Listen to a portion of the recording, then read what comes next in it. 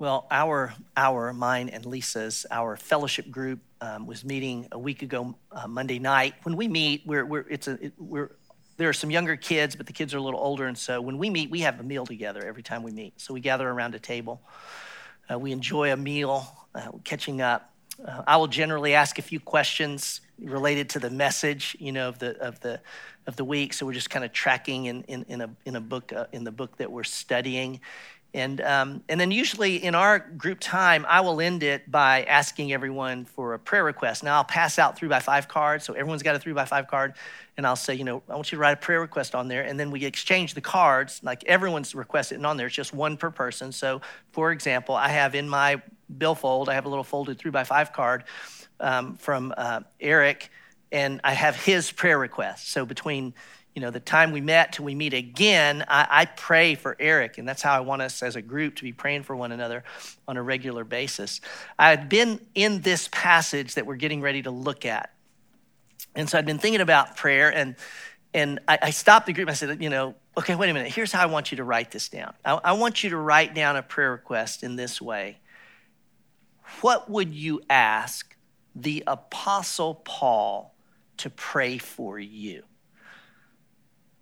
And it's like everything shifted, right? Normally you might write something pretty quick, and then I said, what would you have Paul pray for you? Now, Paul's going to say later in this letter, pray about everything. So there's no limit on what to pray for. Hear me on this. Pray about everything. And yet, when we look at Paul's prayers in the Bible, and it's not all of them, but the ones we have, his everything doesn't look a lot like our everything per se. And so I say this not to limit what we pray for, but to ask the question, are there certain things that are more important than others to be praying for? Are there certain things that matter, can we say matter most? I pray about everything, but this matters most. As we move into this next section of Philippians, we're going to pick up the next 3 verses in chapter 1 here in a moment. Paul's going to answer the question, and I think Paul does indicate to us in our praying, there are some things that should rise to the top of our prayer list, the things about which we bring to God. And I'll tell you, I cannot think of something. I can't think of a more important thing to be praying for than that which Paul presents us with this morning. If you're not already there, and I want you guys on the back, hold off on showing the sentence diagram, and I'll ask you when to throw it up. But if you're not there, because first I want you to see something before I go to a slide I'm gonna work from. Look at verse 3. Paul says, I thank my God in all my remembrance of you, always in every prayer of mine for you all, making my prayer with joy. Let's not miss that we're in a context, I'm going to talk about a broader context in a moment, where Paul prays for the Philippians. We see this in other letters as well. Now here's what we get in Philippians that we don't always get in some of the other ones.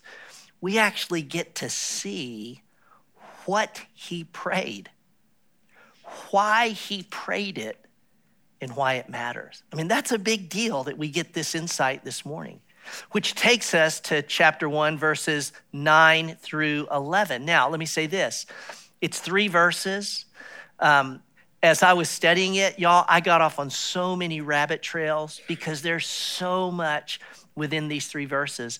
And I pulled back and I thought, I could talk about so much in this, but what I'm gonna do this morning, I don't always get to do this, but you'll see Rob do this at times as well, is I'm gonna teach this using a sentence diagram. Now I can do it because it's only 3 verses, and it kind of all sits there. You can do it in other ways, but I just love the way it can just sit there and we can look at the whole of his thought in this context. So I'm gonna put this sentence diagram up and you'll see this, and I am gonna be walking through, I'm going to be marking this sentence up as I move through the text. Now, let me say this.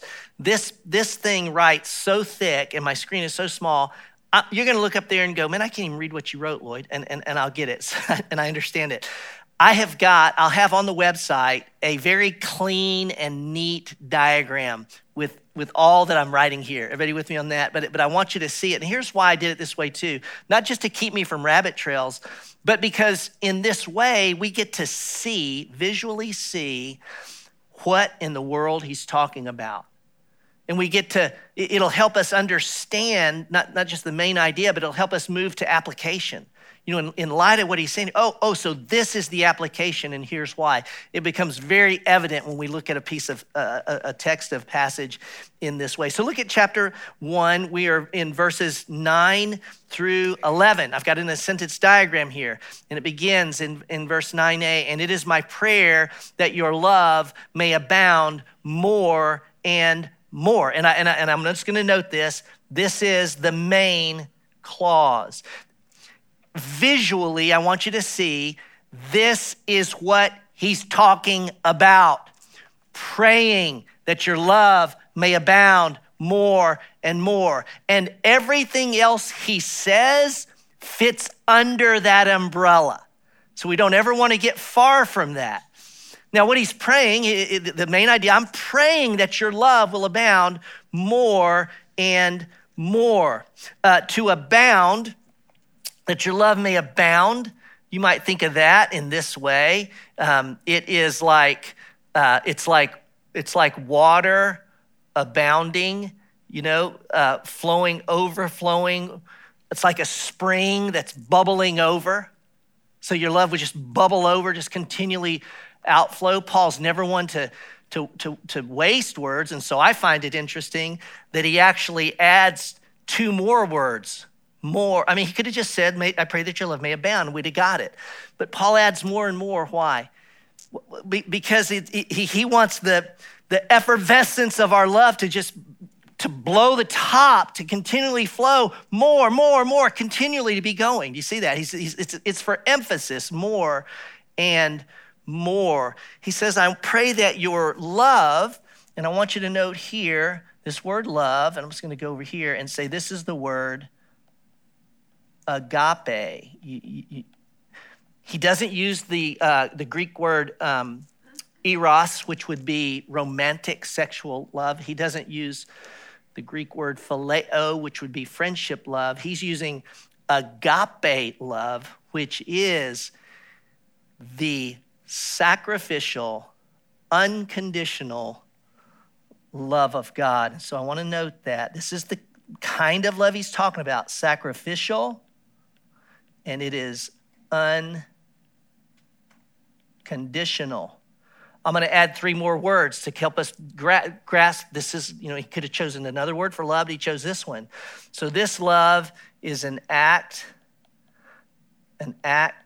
of the will. This is not sentimental. It's not fundamentally an emotion. There is emotion, but it's not fundamentally emotion. Agape is an act of the will. It's always for the good of another. Agape love is for an act of the will for the good of another at great cost.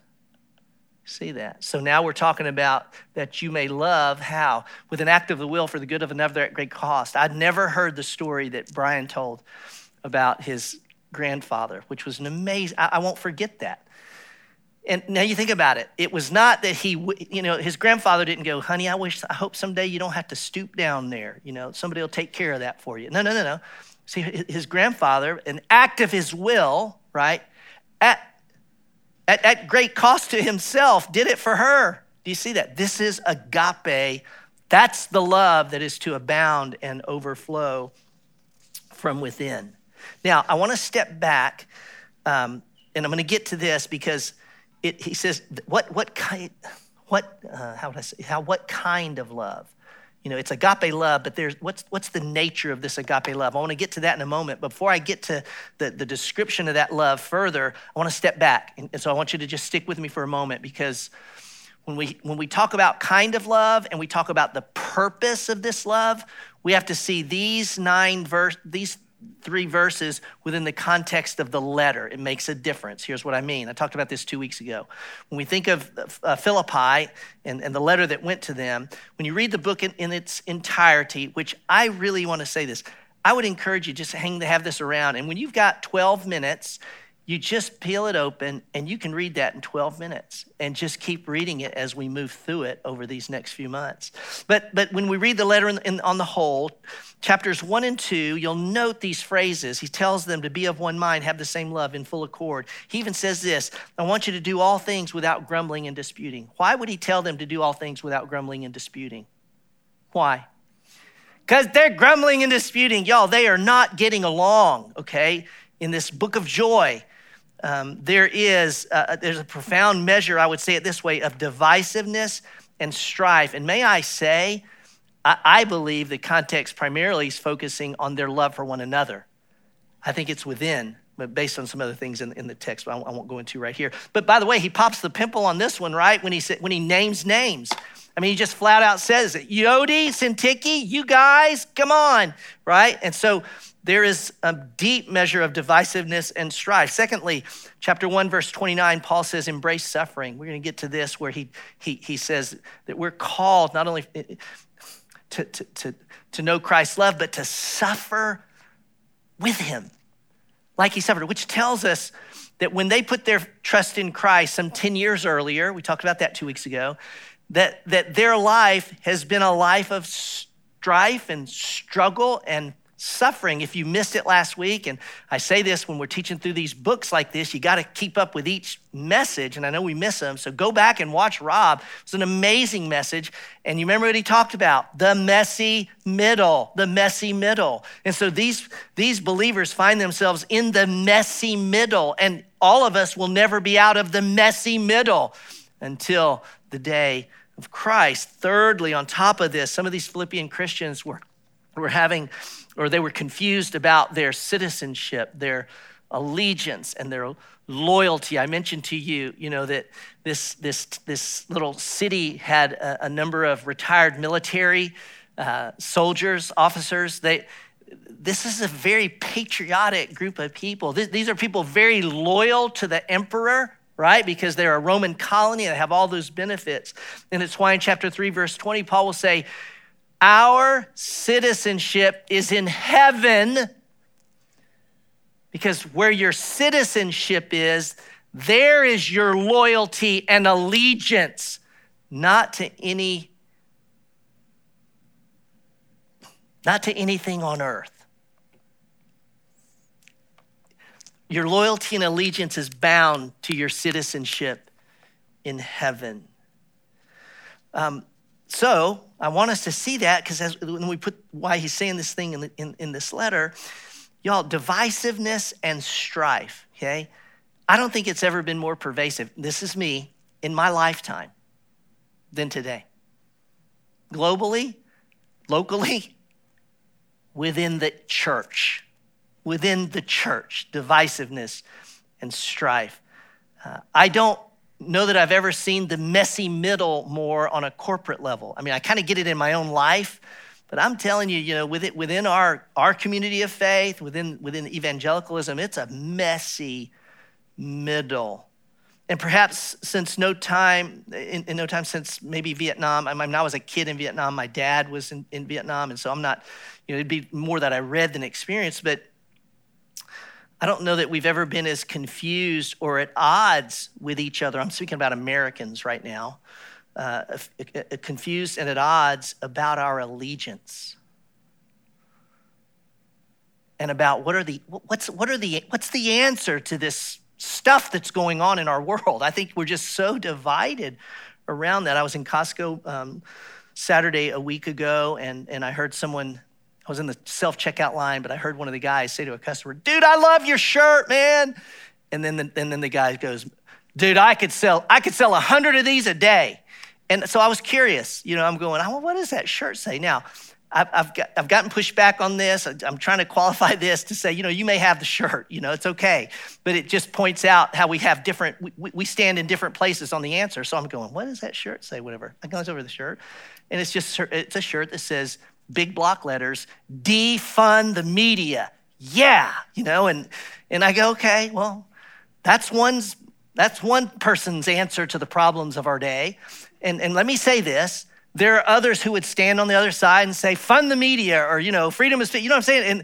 And I could take something else, and I take something else, and it's over here.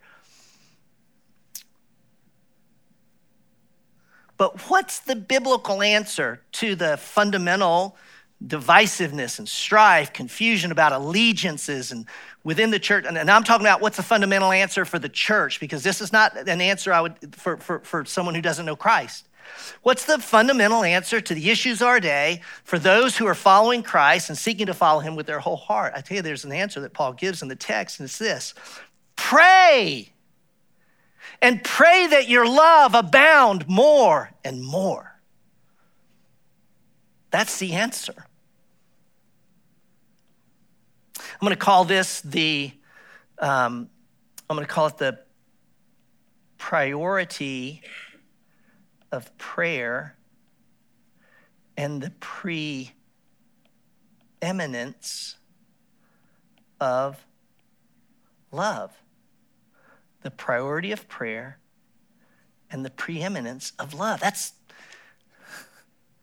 what the passage is about. Now, lest we think that this love is just emotionalism or sentimentality, notice that he goes on and he says the kind of love, he says, is to be a love with, and this with could be with, in, out of, with knowledge and all discernment.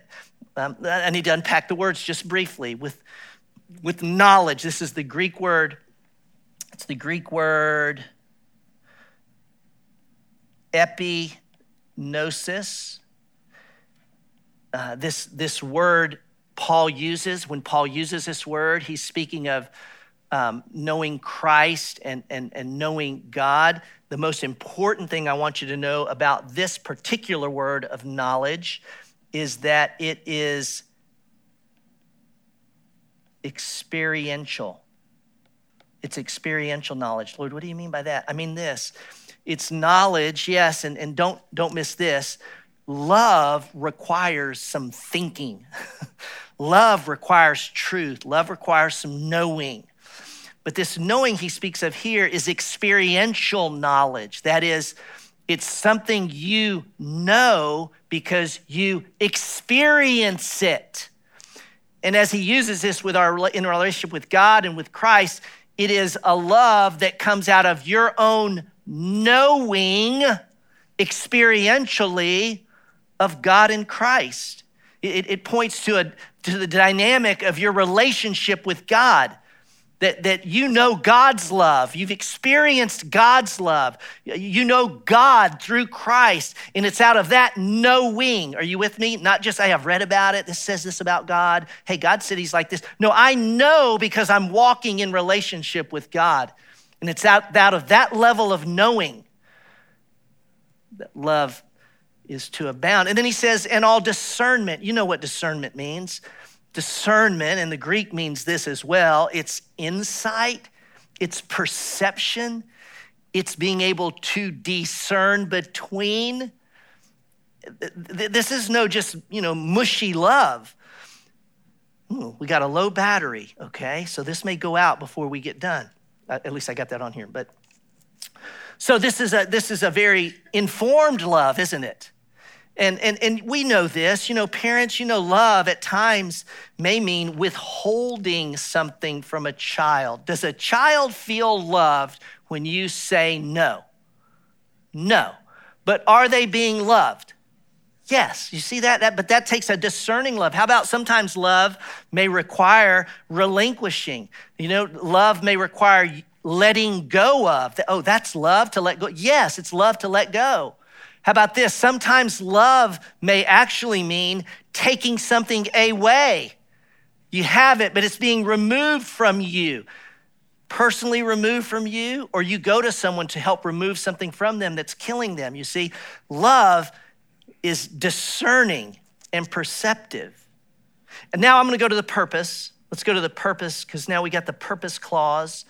What's the reason that that our love would abound more and more with knowledge and all discernment? And he gives two reasons. He says, one, that you may approve what's excellent, and two, and so be. And another reason, and what comes from this, is that you would be pure and blameless. Let's start with approve and excellent. The word approve, the Greek word, carries the idea of put to the test, put to the test. Excellence is the idea of things that differ, put to the test things that differ. It's this when we put these together. And you'll hear discernment in this. So you'll hear a deepening of discernment.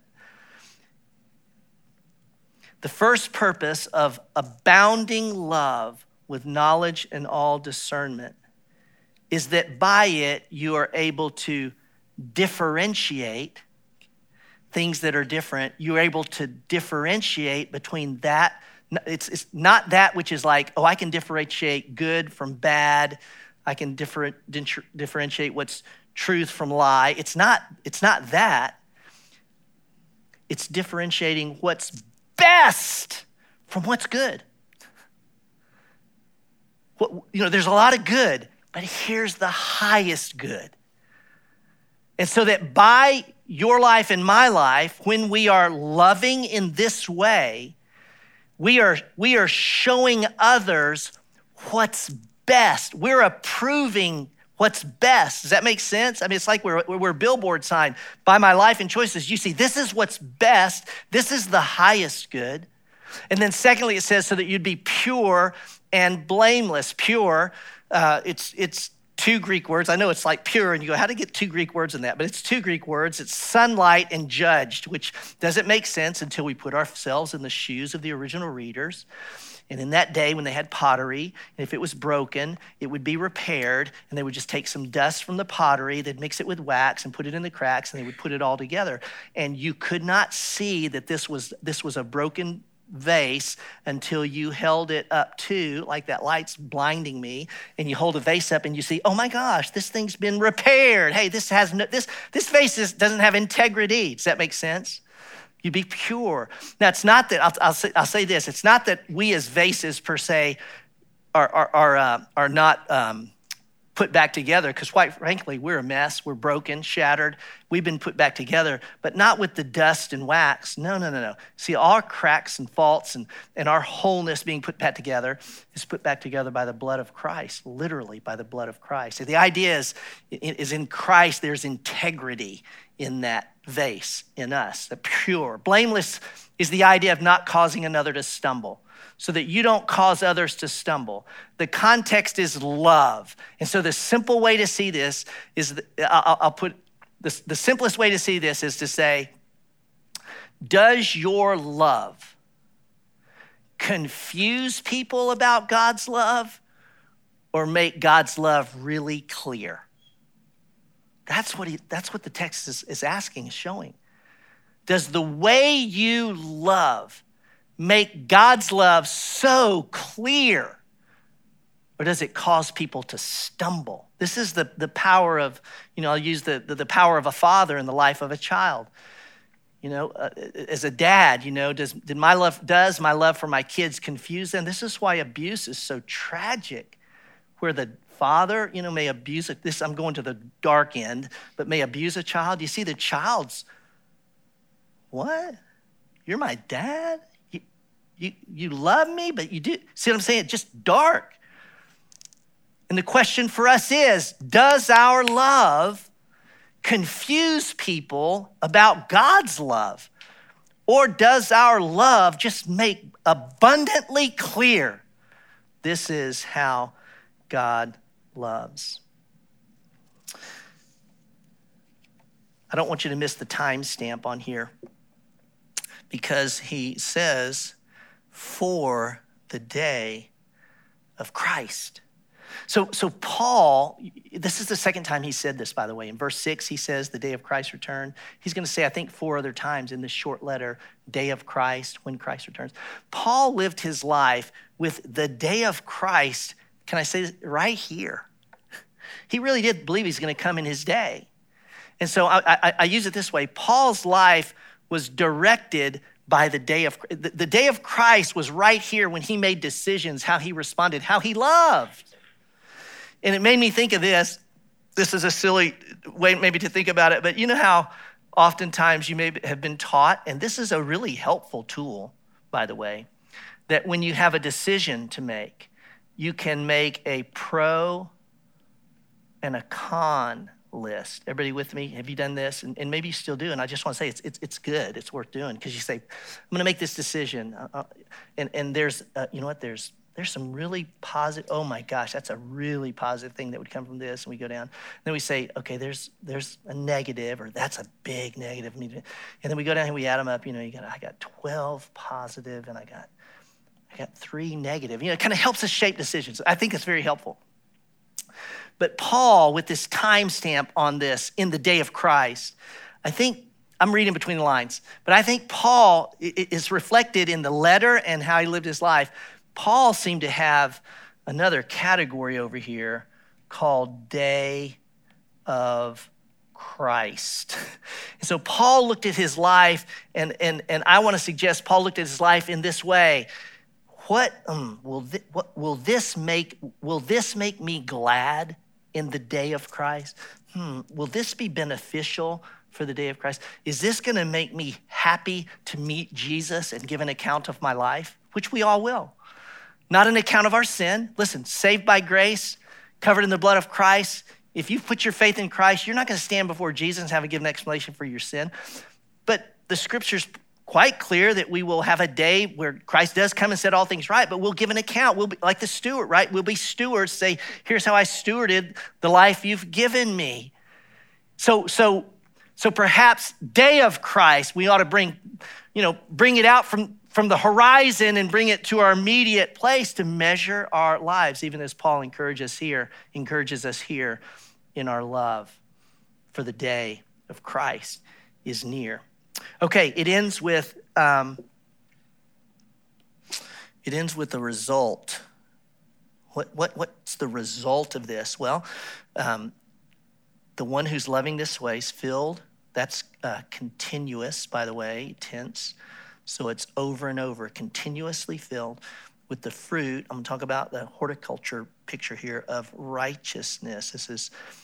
I'm going to cut to the quick on this. This is Christ's righteousness in us on our behalf. When he goes to that, when he goes to horticulture, he's usually, you might be speaking of, their immediate thoughts are the vine, but I'm going to go to a tree because I think it's just easier for us to grasp. The principle's the same. What is Paul saying here? The person whose love is abounding more and more with knowledge and all discernment, a love that's born out of an experiential relationship with God, that is discerning and perceptive, that's making choices so that other people see this is the highest good, that's living with such integrity that it's not, no one's stumbling about my choices to love. In fact, it's pointing to God himself. And I'm thinking about my choices in life in light of the day of Christ. What that life produces, Paul says, is the fruit of righteousness. Now, you guys are going to be familiar with this. It would be like it's a tree with its roots system going out and deep. The roots of this tree, I want to call, just to help us understand this, the roots that are reaching down, that would be you and I sinking our life into, note this, the life of Christ. We are drawing our life through Jesus Christ, from the life of Jesus. Does that make sense, everybody?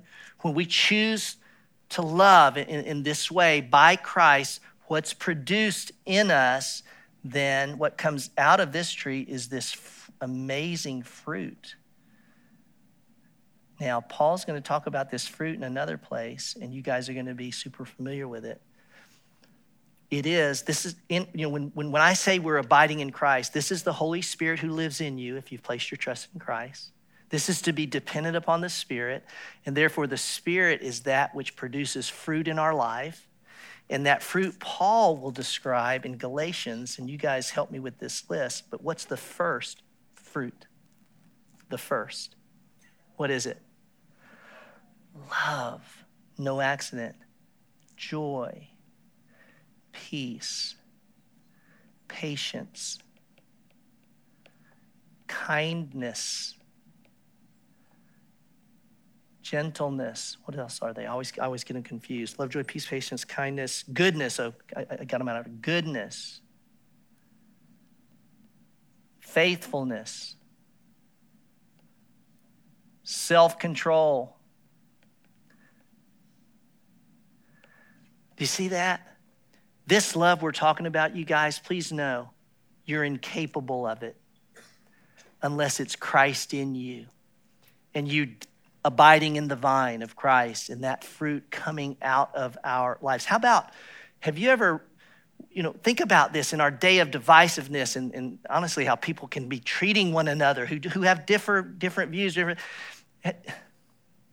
What if you ran into someone with a different view than you have but what came out of them was love, joy, peace, patience, kindness. Do you see that? That you can disagree, but if that's coming out and if that's coming out of you, that's to love one another even in difficult days with differing views on things. Which brings us to the consummate result, main clause. It is my prayer that your love may abound more and more to the glory and praise of God. Y'all, the end result, of course, is the glory of God. What does that mean? It means it means our life and the way we love is shining a light on God. This is who God is like. This is how God loves by the choices you and I make in love. Okay, 2 observations, and then I've got an observation, and I'm going to have an invitation to joy. Observation number 1, abounding love is the need of the hour. Abounding love is the need of the hour. Some may say, well, Lloyd, there are other needs of the hour. I mean, if we as Christians don't stand up and fight for this and do this, we're going to have our way of life and et cetera, et cetera, et cetera. I will say to you, abounding love is the need of the hour. And if you struggle with it, you're struggling with Jesus, who, when the young ruler said, what's the greatest commandment? He doesn't hesitate. It is to love the Lord your God and love your neighbor as yourself. Your argument really would be with Paul, who, when he wrote to the Corinthians, when that church was a mess, just like every church really, ours included, he includes that wonderful chapter 13 on the topic of love. And at the end of that chapter, he writes, so now faith, hope, and love abide, these 3, but the greatest of these is what? It's love, you all. It's love. Rob mentioned last week that he and I and many others I'm deeply concerned about the fissures within the church, the Christian community, evangelicalism as a whole, but even just church local. I'm telling you, politics, COVID, cultural wars, they're just having a profound, and it's going to be a lasting effect upon the church. I don't have anyone in mind, but this can happen. There may be someone in the room, or there may be someone online that was thinking, I got to go up and talk to Lloyd afterwards, because man, when he prayed about Pastor Herman and COVID, all he talked about was COVID deaths. I need to go up there and tell him about the death rate. It's not, you want to correct me to go, look, it's not that bad. And I go, don't do that. It's okay. I know what that rate is. Okay, you know what I'm saying? But it's almost like there would be animosity. Like Lloyd needs to tell the other side too. I know there are 2 sides. I get that. Some for some, if you're wearing a mask in the room, I hope you feel very comfortable wearing a mask. And those who aren't wearing a mask, you can feel comfortable not wearing a mask. But there's just different sides, aren't there? You go on this side, you go on that side. Vaccination, you've got to be vaccinated, man. You don't want to let the government shoot you with this stuff. I got vaccinated as soon as I was able. My whole family did. Some of you won't. Some of you did. Some of you have real reasons not to. I totally get it. But we're here. But is there love? Is there love in those differences? my observation, that's not a lot. It's a little sparse, quite frankly, in our day. Love is the need of the hour. And secondly, I'll say genuine love's not something you possess, it's something you give. Let us not miss this. You don't possess love, you give love. I was laying on the couch one Saturday and a movie came on, Lawrence of Arabia. I'd never seen it. I still haven't seen it because I slept through it, but I saw parts of it. But it made me think, and I went and Googled it. Y'all, I know I should have learned this in high school. I didn't know there was a real Lawrence. I thought it was Peter O'Toole. That's all. No, there's a real Lawrence, a British soldier who befriended Arabs when he was assigned there. It's a real true story. So anyways, this is true. And this is one of those illustrations that I read in every commentary I said. So you probably heard this, but I think it's appropriate to the point that you don't possess love, you give it. So Lawrence had his Arab friends after World War I in Paris. They looked at all the iconic places in Paris, and he found that his Arab friends were more fascinated by the faucet in the bathroom than they were by the Louvre. And as it says, that when they were leaving, he found them trying to take the faucet off the bathtub.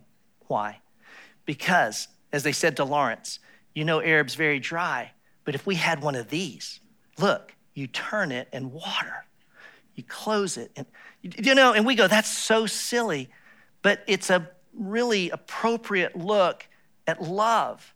That you and I, men and women, if you're a Christ follower, just a faucet. And may our love abound, i.e., may our love go from dripping or selective to just pouring out, because there's no end to the supply.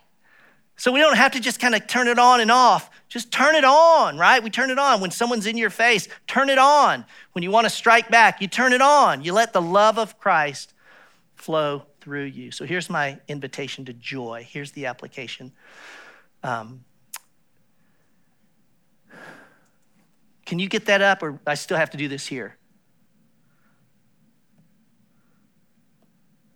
Invitation to joy. I'm not getting anywhere with this. Invitation to joy. There it is. Pray Philippians. I had it up there. Pray Philippians 1, 9 through 11 for myself for 30 days. That's my invitation to your joy, is that you would pray Philippians 1, 9 through 11 for 30 days. Now, I started this last weekend because, when I taught at Brentwood, and I'm inviting some of you to join me in praying this. It's such a simple prayer, and it's so on target, and it so honors God that our love would abound more. So here's the other thing I'm gonna do, and this is where I got some pushback on this week a little. So I wanna be careful, but I'm gonna still do it. If you would be willing to pray that with me for 30 days, I'm gonna ask you to stand. And now hear me say this. If you don't stand, you can still pray this for the next 30 days, right? And I've said this, and I mean it. If I were in your shoes, this is just how I'm wired. It's kind of like whenever anyone tells me to do something, I'm just not going to do it. I just kind of do that. That's how I can be. So if you're seated, it's okay. But we could walk out of here, and you could have just made a mental note. But for some of us, and I want to encourage you, some of us need to not just make the mental note, but make the physical note to myself and to those around me. I'm going to pray this for 30 days.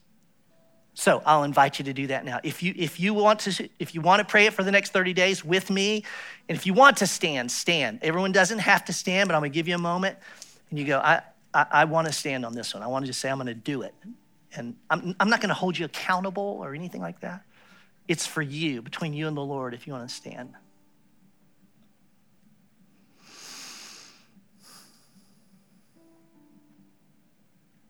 I'm going to invite everybody to stand now, if you would, please, because I've gone long, so this is totally on me. But I want to sing this song. We're okay in the Learning Center. We'll let them know. But Paul later is going to talk about what's excellent, like approve what's excellent. He's going to tell us, here's some excellent things to think about. And I'll tell you, I want to sing them because it'll reinforce where our minds must go to love like Christ loved. Now, 3 of our worship leaders wrote this song, so it's at home for us. But let's lift our voices. Let's remind ourselves, can we, that this is where the mind goes that loves like Christ loves.